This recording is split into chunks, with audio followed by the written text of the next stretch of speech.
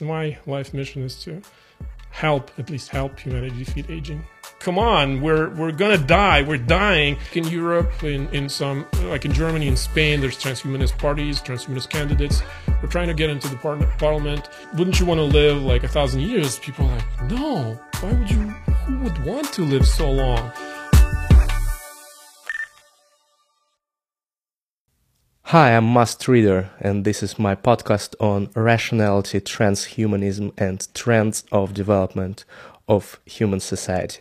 Today, here with me is Yuri Deigin, a Russian-Canadian transhumanist, a longevity activist, and a biotech entrepreneur. Hi, Yuri.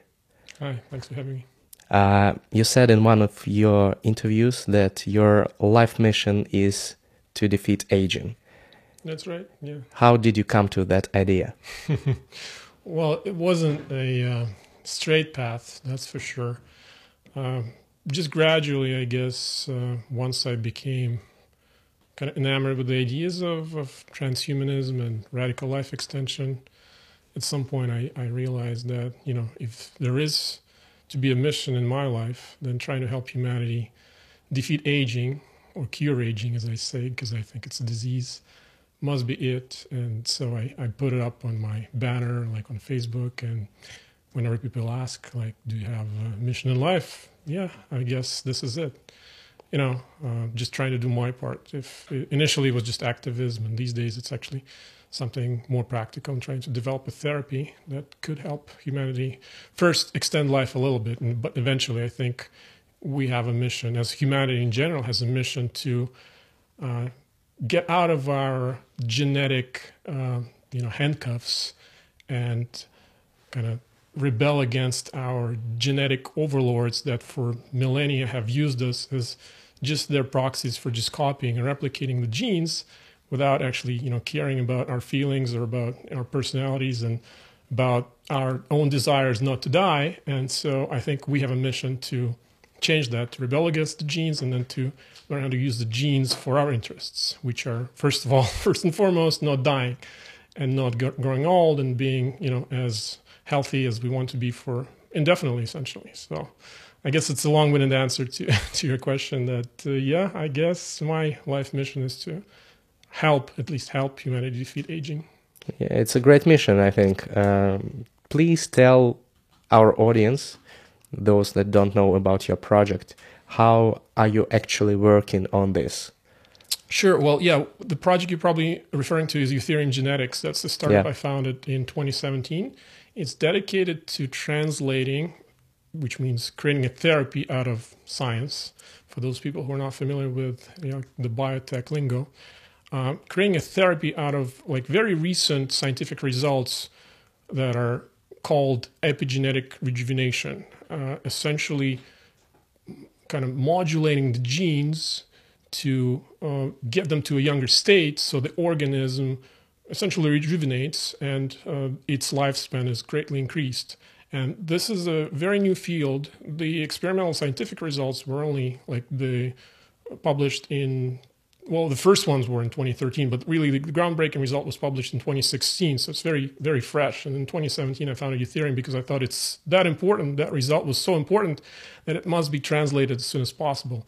It's one of the gripes I have with the scientific community is that I don't see enough kind of sense of urgency in academic researchers about trying to create therapies as fast as possible to prolong lifespan.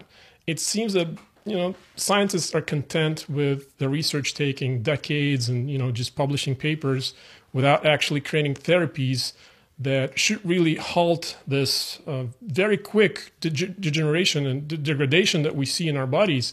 And for us and for our loved ones and for our children to have any chance of greatly extending lifespan, of reaching longevity escape velocity, I think we really need to have something very soon, something revolutionary very soon. Otherwise, we really don't have any meaningful life extension therapies or approaches at this point.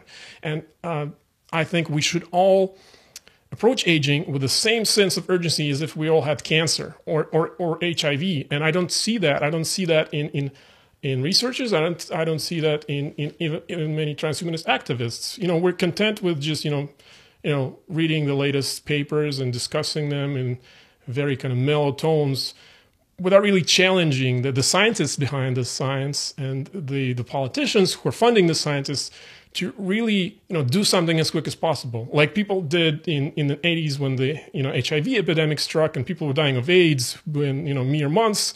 There was a huge public outcry. People were like, we're dying here. We need something urgently developed. We need a cure, and that helped. I mean, they developed really great antiretroviral medicines within like a decade, and right now people with HIV live essentially almost as long as people without it. Yeah. And initially people were dying like in like a year or 2 years. That was just the remaining lifespan. If you were diagnosed with HIV, you're almost guaranteed to develop AIDS within like very soon, and then you would die shortly thereafter.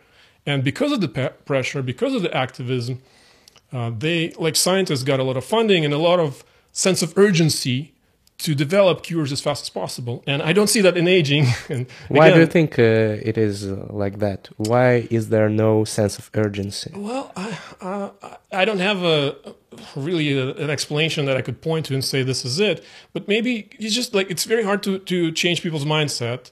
And even people studying aging still think it's something, natural. It's part of life. It's very bad. But, we're just going to approach it maybe. Most scientists that don't have the sense of urgency think about it as just a scientific topic that they want to approach, but they really don't believe themselves that there's something possible to be done about it in their lifetimes. I don't think they think that, oh my God, they're going to have a breakthrough that in 10 years will turn into a therapy and will prolong lifespan by, 100 years. I don't think they believe that, because we're all raised with this kind of learned helplessness that aging is just there and it's really complex and there's nothing we can do about human aging. Maybe we can prolong lifespan in mice and nematodes, but really, like, the history of life extension or gerontology is 100 years of failure, right? Because people were prolonging lifespan in mice, in flies, and nematodes, but nothing really that could translate into the human domain to prolong lifespan and say, okay, like in 1950s they discovered that caloric restriction prolongs lifespan, and say by 1970s they translated into humans, and then all of a sudden humans started living like 50% longer. That didn't happen. A lot of the things that extended lifespan in animal models just didn't work in humans, didn't even work in primates. Like caloric restriction didn't work in primates. Although, again, academic researchers will make you think that it did, because it extended lifespan by like 10% for females and maybe 5% for male rhesus monkeys, and that means it works. Well, not really. I mean, 10% is not good enough. I don't want a 10% life extension. I want 100% life extension at the very least. So saying caloric restriction works, to me, is a misnomer. It doesn't work. You don't want to be starving like 2/3 of your life, like those monkeys, for 10% life extension. That's not a therapy that works for me. And so, but it's great for academic research because you can make a whole career out of it, right? Sure. You can, publish papers, go to conferences, and, out of this one experiment that does like 20 years of publications and presentations and all these kind of like, now there's methylation clock analysis of the blood biomarkers collected for those rhesus monkeys that shows that, there is a little bit of a slowdown of the methylation aging, or aging in the methylation clock, but really like the end result to me is not even not impressive. It's just meaningless. What's 10% life extension if you have to starve for it 2/3 of your life? And again, I'm taking like very long-winded answers to simple questions, but I guess this is a discussion, right? So this Sure. is when I'm having discussions with friends over maybe a glass of wine. This is where it all goes. So let's just pretend that we had a glass of wine and we're just talking without any filter. And really, I probably, a lot of the things I just said, probably people don't really say in public. There's a lot of like private discussions that people are, there's a lot of politics too in transhumanism, academic research on longevity, gerontology, anywhere. And so there's a lot of things that like people don't say it to other people to their face.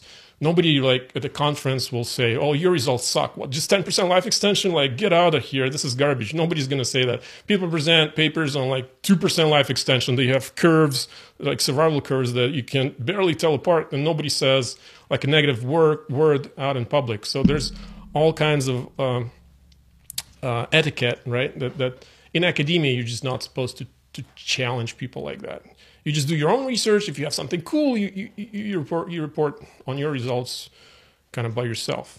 And so, this is like a, I guess, self-fulfilling prophecy of everybody's content with the lack of progress in life extension, in longevity.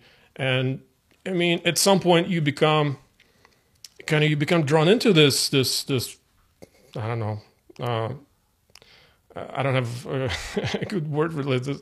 It's just that you don't really want to, first of all, if you try to stick out, you get put down and quickly learn not to kind of be the jerk in the room, right? Because you don't really want other people to, nobody likes being challenged. Nobody likes jerks. And you just, you kind of learn to play the game and just have a, reasonably comfortable life being an academic researcher, doing a research, publishing your papers, and maybe you build a career and just climb the academic ladder.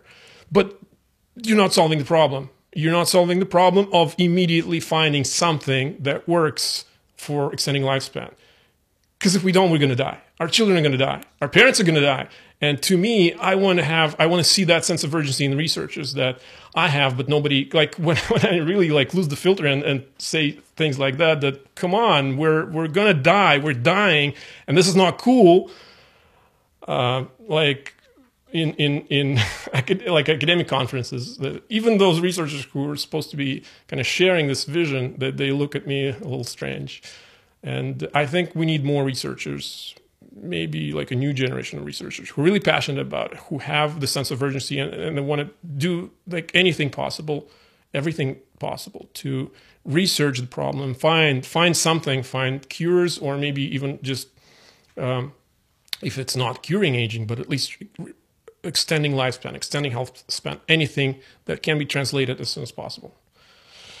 And so coming back to Youthereum, this is the idea that I had when I started, because I didn't see anybody starting startups to translate this paradigm. This was 2017, and I look around and still like people don't seem as excited as I was about those results, about that paper on epigenetic rejuvenation.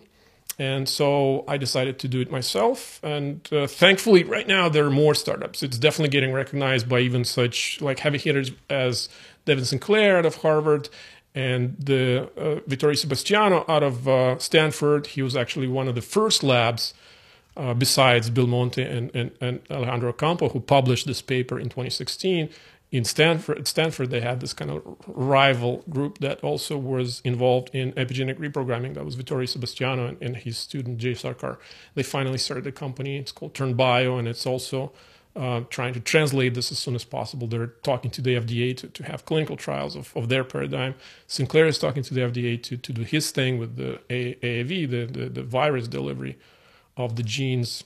And Mike West, Ajax, he also kind of threw his hat into the ring and is trying to do some partial reprogramming for rejuvenation.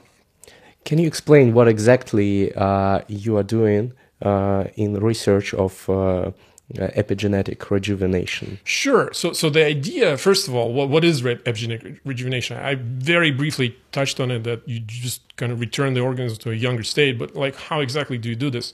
The thing is, first of all, what's epigenetics? Like very briefly, epigenetics is just the control of gene expression by various methods that, we have different mechanisms of having different genes kind of active or silent in different cells.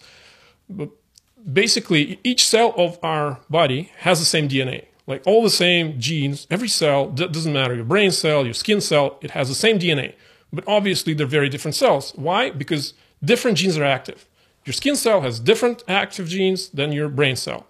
And so what are the mechanisms that are, controlling this? Those are called epigenetic mechanisms. There's different ones. There's like DNA methylation. There's histone modifications. Like histones are things that DNA is wound around. But the thing is, okay, great, but like, why do you think that there's a way to have kind of younger epigenetics and older epigenetics? Well, we know this because it was discovered that there's actually such a thing as epigenetic clock in organisms, in humans, in mice, in different kinds of mammals, that is very accurate to your chronological age, basically your biological clock. And this was discovered by many people, but most famous epigenetic clock is the one by Horvath, Steve Horvath out of UCLA, out of California. And so we know that people of the same age have the same epigenetic signature, epigenetic clock. And this is very surprising because you would think that, maybe aging is this kind of stochastic process that happens randomly. And so why should everybody who's kind of 80 years old or 40 years old or even 5 years old have kind of the same profile of epigenetics as the people of the same age, regardless of how healthy they are? It correlates to their health because it's actually a biological clock. So if your biological clock says you're 80 but your passport says you're 70, you're actually biologically older, meaning you have a higher chance to die. Like biological clock is your essentially true measurement of your chances of dying. And the problem is that aging is what drives our chances of dying to rise exponentially as time goes by. And different species at a different rate. For a mouse dies within 2.5 years, its biological clock just skyrockets much faster than for a human. But so we know that, first of all, so we discovered that, there is this epigenetic clocks in each of us that ticks with aging. The second idea was, okay, does it really slow down if we kind of use the known life-extending therapies, say, in animals, or say caloric restriction? Does that slow down your biological age? Does that slow down the methylation clock? Turned out it did, and various other approaches like rapamycin and maybe metformin that they studied, they showed that it actually slows down the ticking of the methylation clock. And so the next idea was to try to use Yamanaka factors, which are very powerful transcription factors that can reset epigenetics back into embryonic state. So say your skin cell or your brain cell is now 40 years old or whatever, and it turned out in 2006 that you can take this cell and essentially turn it back into embryonic state, where you reset its age, you reset its any kind of hallmarks of aging it might have accumulated during those 40 years, and you essentially, first of all, you can now create a new organism out of those reprogrammed cells. Just create a clone of yourself with age 0, right? It will be just a new baby, fully healthy with reset chances of dying. And it's fully possible now. Yeah, they've done it. They've created embryos, and I think mice, healthy mice, actually born out of reprogrammed cells with the same DNA. Yeah. Same DNA as in the cell that they reprogrammed. And like the cloning of where they just took the nucleus, that was done Dolly the sheep, long ago, and even before that, the groundbreaking experiments with frog DNA, frog cells were done in 1960s by John Gurdon, and he got the same Nobel Prize. He shared Nobel Prize with Yamanaka, Shinya Yamanaka, who discovered those 4 factors that can reprogram any cell back to this embryonic state.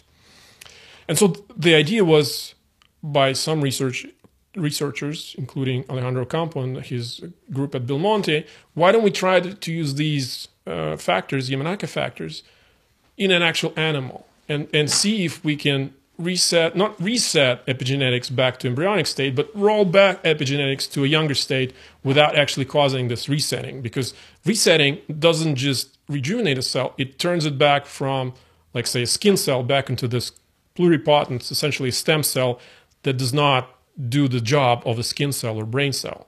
Because there's functional cells that perform the job of the organ, and then there's stem cells that don't have any function.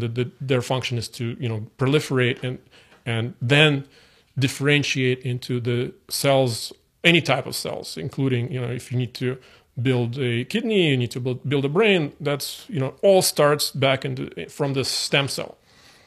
So we don't want to go fully back to embryonic state in an animal, because that will mean that you lose your function of the organs.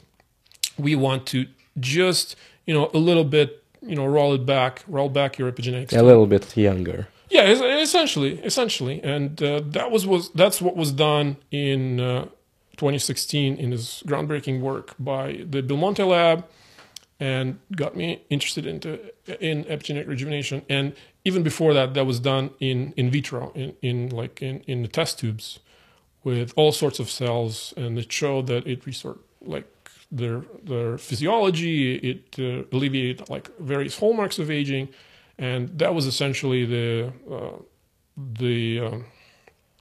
kind of the idea to replicate in vivo in animals, that they were seeing this magical rejuvenation in vitro. And so they thought, can we do this in animals? And it turned out, yes, we can, with some caveats. Obviously, it's not easy. If you overdose on those human factors, mice start dying precisely because their organs dedifferentiate and lose the function. And even like what's even worse is that they start forming teratomas, those like cancerous tumors from pluripotent cells. So it has been done in mice only? In mice, in progeric mice, in special kinds of mice that are fast-aging mice. It hasn't yet been replicated in normal mice, and this is like the current state-of-the-art of various labs trying to replicate this now in standard animals, because the paper that was published in 2016 only did this in fast-aging mice called progeric mice. And I mean, this is one of the probably biggest points of criticism by people who don't believe in epigenetic reprogramming, that this is just an artifact of the model. And they say, once, come back when you can replicate this in normally aging mice. It's like the Elon Musk, timeline. Like, talk to me when you get a booster reused. And so there's a bunch of those for skeptics of the epigenetic reprogramming. And so we're currently at the level of talk to me when you can reproduce this in normally aging mice. But the problem is, as with many other solutions to fighting aging, that solutions that work really effectively for mice or other animals don't necessarily work too well for humans, as you already said. Yes, absolutely. And this is, again, once we surpass the talk to me when you can reproduce in normal aging mice, the next one is talk to me when you can reproduce this in primates or maybe dogs or any other kind of animal with a longer lifespan, closer to the human lifespan. But why I am optimistic about this particular approach is that, first of all, the epigenetic clock is very similar across species. So I think the epigenetic aging program in mammals is very similar. It's conserved, save for the speed of it. Like it's a very, like, you can look at how a mouse develops and look at how a human develops, and it's a very similar path of development in terms of like relative speed, but it's very different absolute speeds. Like a mouse develops like within a couple of weeks, it's already almost, I think maybe 6 weeks, it starts to be fully sexually active. But for a human, it takes 14 years. But in terms of like the percentage of life, it's just the first like 7% of your life, you already quickly develop to be reproductively competent. But so this life history is very, very similar for mammals. So I think the aging, obviously the maturation process, and nobody doubts this, is conserved. Like the embryonic process, it's like the embryo of a mouse looks, and size-wise is very similar to human embryo at the initial stages. But for people, for some reason, to say that the aging program is conserved is blasphemy to many researchers. But coming back to the point, is I think if we master this epigenetic rollback in mice, I think the gains that we can have in humans are very potentially higher than, say, for example, if you starve a mouse. That's why we don't see it in long-living animals, because I think this is a specific program, the starvation life extension program, which I think is meant for quickly reproducing species, like to outlive, say, periods of starvation. So the problem for mice is that they have to reproduce quickly because there's a lot of predators, and they have a very high death rate in the wild. So they have to have like 12, 15 pups per litter, little mice per every time they reproduce. But for humans, it's very different. But for mice, if there's a period of, say, hunger, starvation, they need to be able to survive this period and then kind of reproduce after it. And it's very cyclical. Usually it's like on an annual basis. or maybe biannual basis when the mice have like the kind of the harvests, if you will. So they have this kind of built into them that if there is this kind of period of starvation, then they get like an extension of their life to be able to wait it out, and then once the conditions normalize, they can then breed and have the next generation, and then they can die.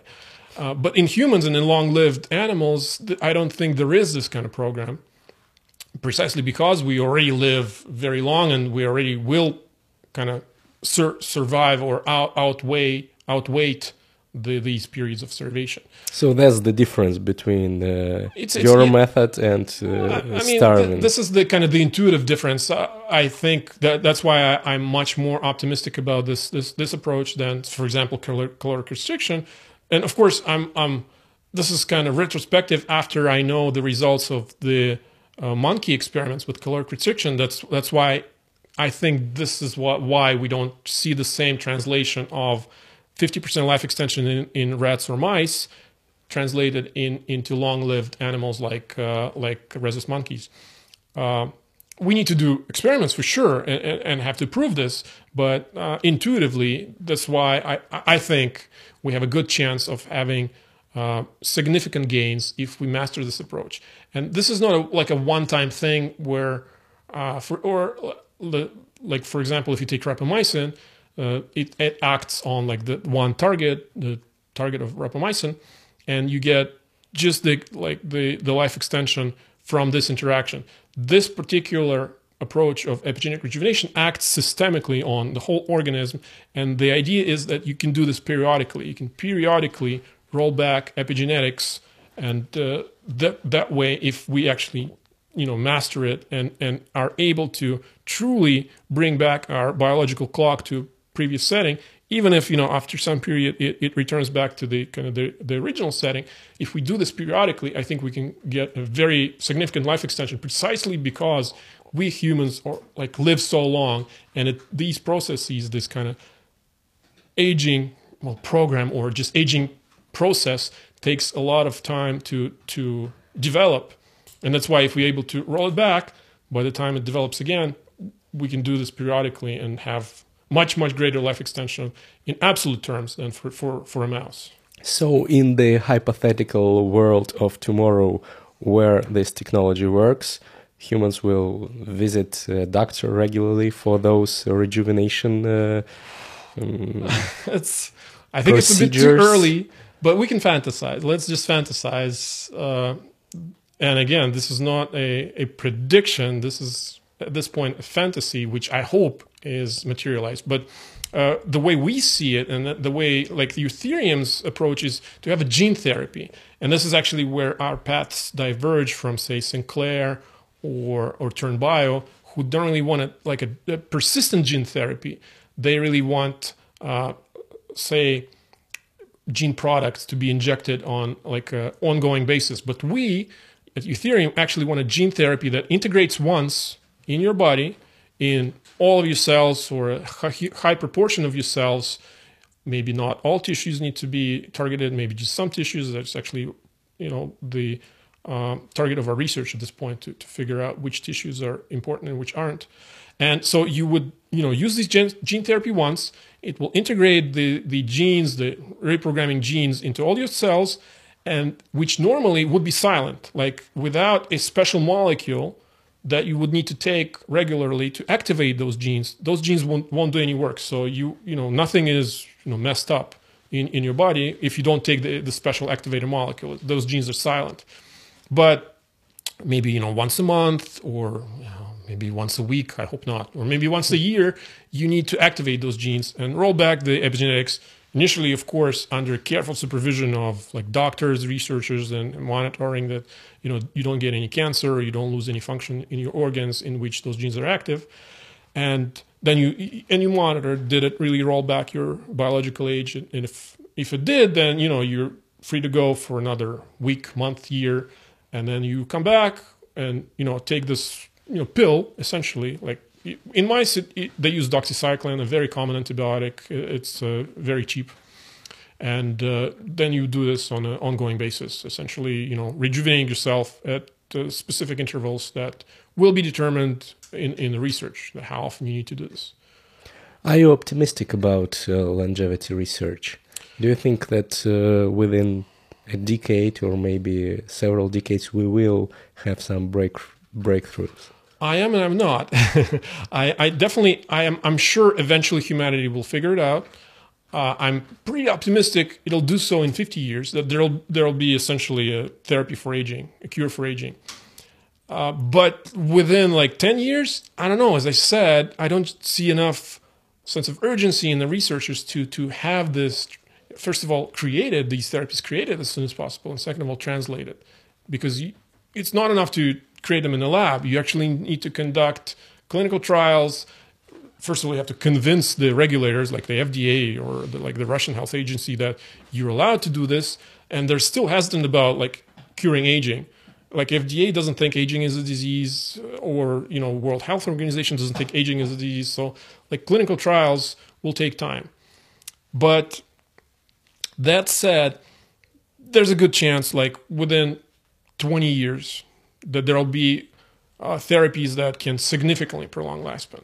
5 to 10 years, there could be something that can increase health span, maybe have a little bit of a lifespan increase, like senolytics or other therapies, maybe reverse transcriptase,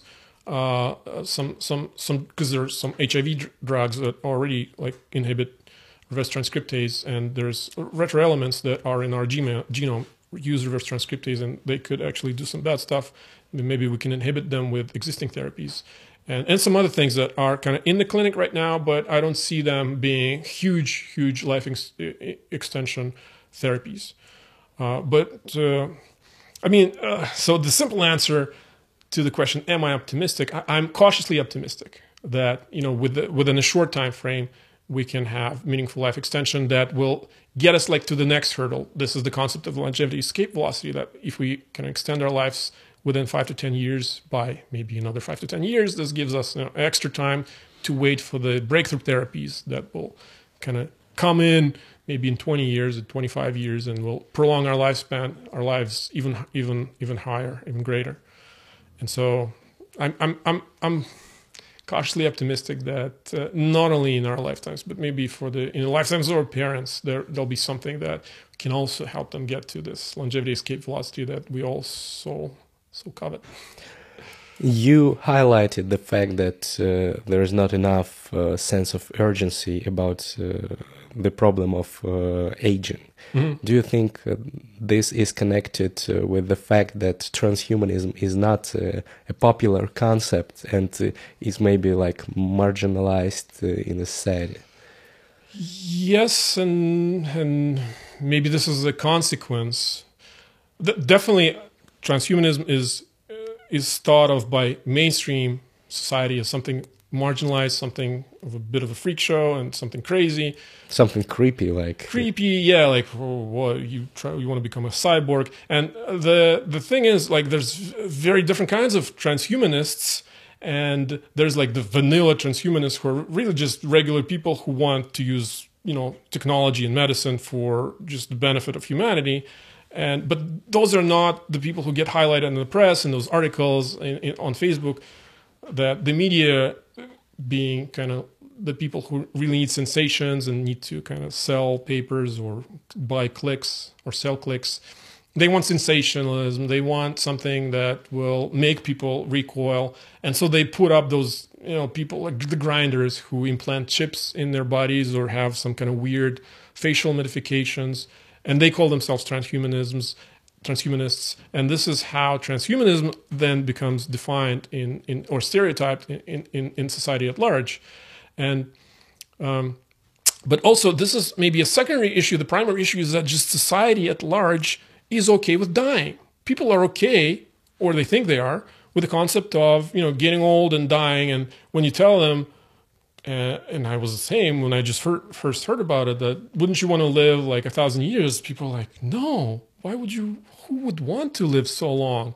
And they start saying all those kind of the same cliched things that everybody says that when they just first hear about this concept of radical life extension, like overpopulation, you'd get bored, blah, blah, blah.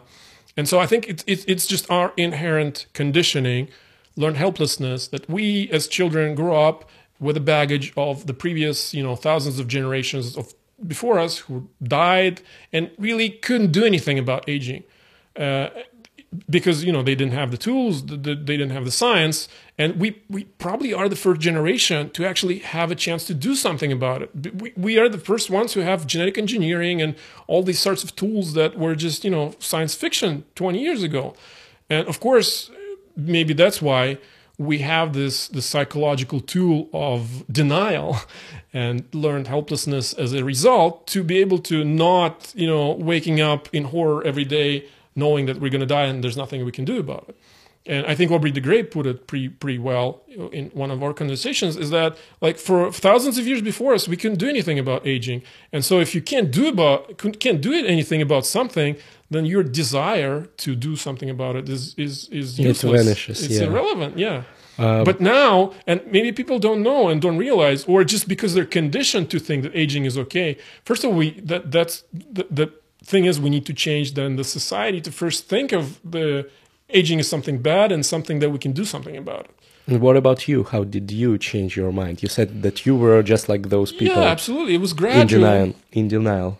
Yeah, and the thing is, because I was in pharma even before I was a transhumanist, and so I was kind of working on things against prevent death and disease, and like they seemed totally cool, or I was totally cool with like curing Alzheimer's, curing cancer. But when you're presented with the idea of why don't you just cure everything and just not die, to me that was again like very, very unusual thought, because I was just coming from traditional like background of people thinking about death as something natural. And this is the thing, you have this kind of the psychological blocks from changing your views, changing your beliefs. And when someone challenges your beliefs, then, dying is okay. And they're like, no, dying is not okay. You recoil and you're like, no, this is my belief. I need to defend it. And so you start throwing out like those things that you think prop up your belief, like, oh, I'm doing this for humanity's sake, Earth's sake. I'm willing to die so there's no overpopulation.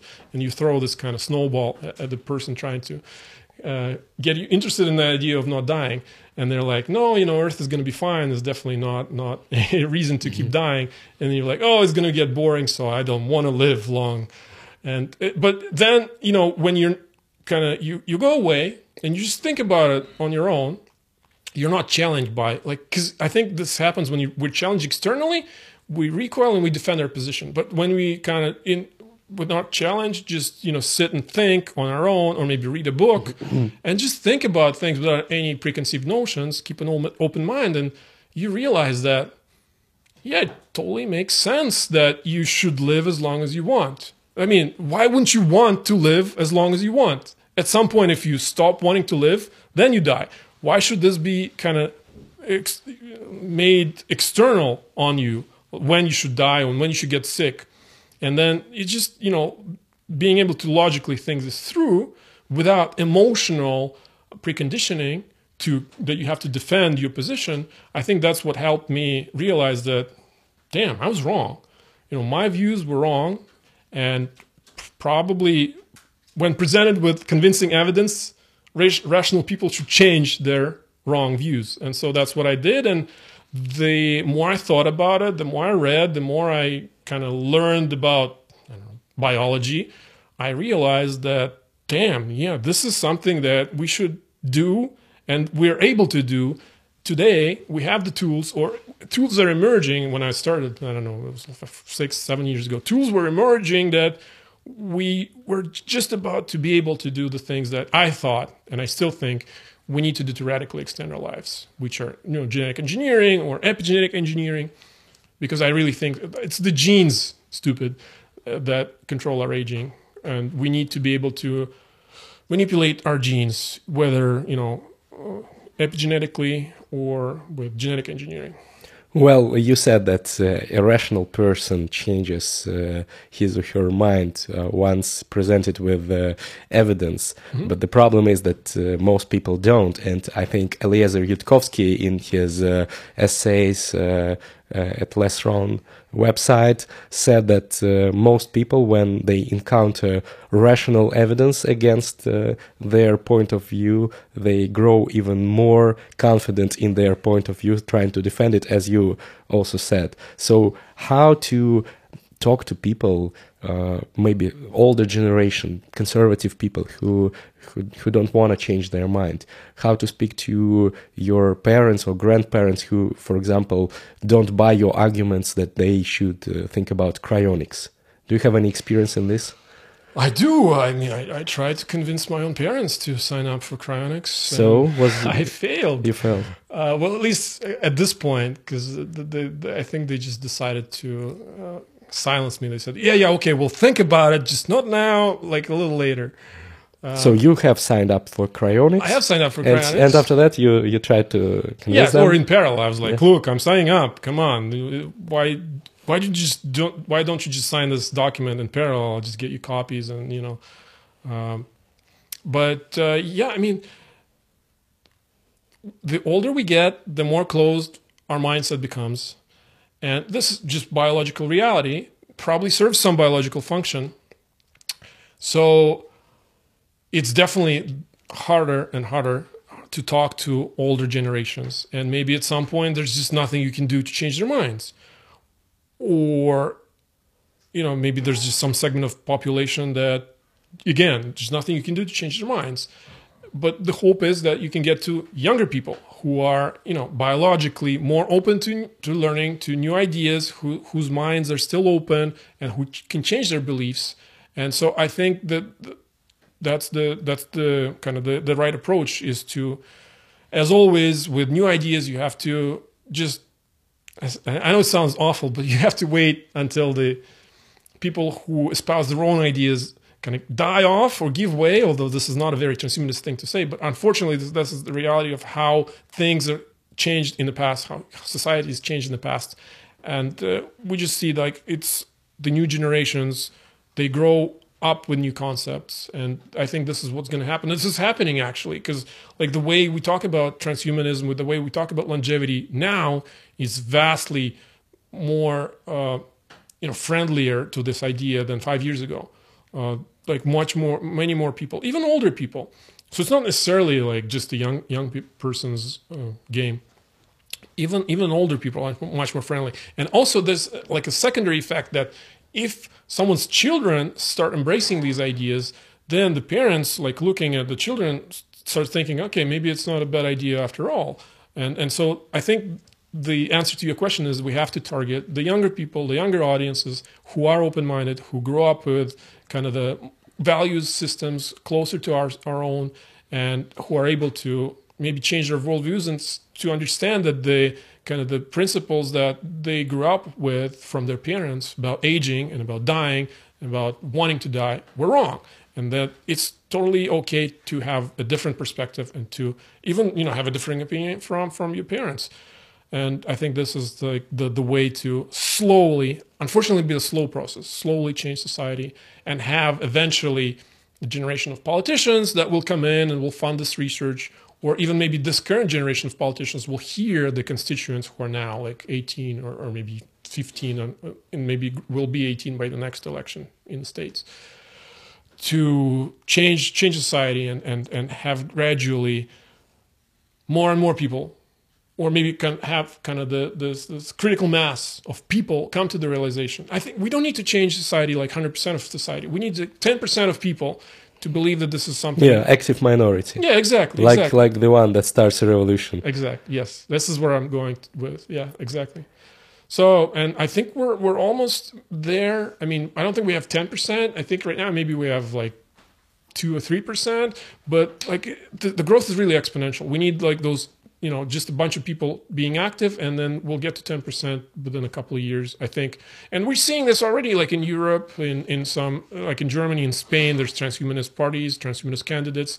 We're trying to get into the parliament, and that's the way to increase awareness, first of all, because, regular people didn't even hear about transhumanism until they, started following the election, and they saw what this, candidate is about, eradicating death. That sounds crazy. And then they start researching, and then they're like, oh, okay, maybe it's not a bad idea after all. And so, yeah, I think this is the way we have to go about to popularize and eventually change society, to create this kind of demand for research, demand for sense of urgency in the researchers. And I'm pretty optimistic that, we will, within, a very short period of time. I'm more optimistic about this change in society than I'm about practical research results in a time frame of 5 years. I'm definitely optimistic that society is moving to the right direction and it's changing fast. Well, I hope that these changes will come as fast as possible. We really need this. If you like this video, and if you like transhumanism and maybe want to help humanity, spread the word. Share this video with your friends, with your relatives. Maybe talk to them about these topics. Try to plant a seed. Maybe something will grow out of it. Thank you so much, Yuri. Thank you. Subscribe to my channel. Write in the comments section whether you liked what Yuri told us today, and whether you want any new guests speaking about transhumanism. I'm Greg Must Reader. See you next week.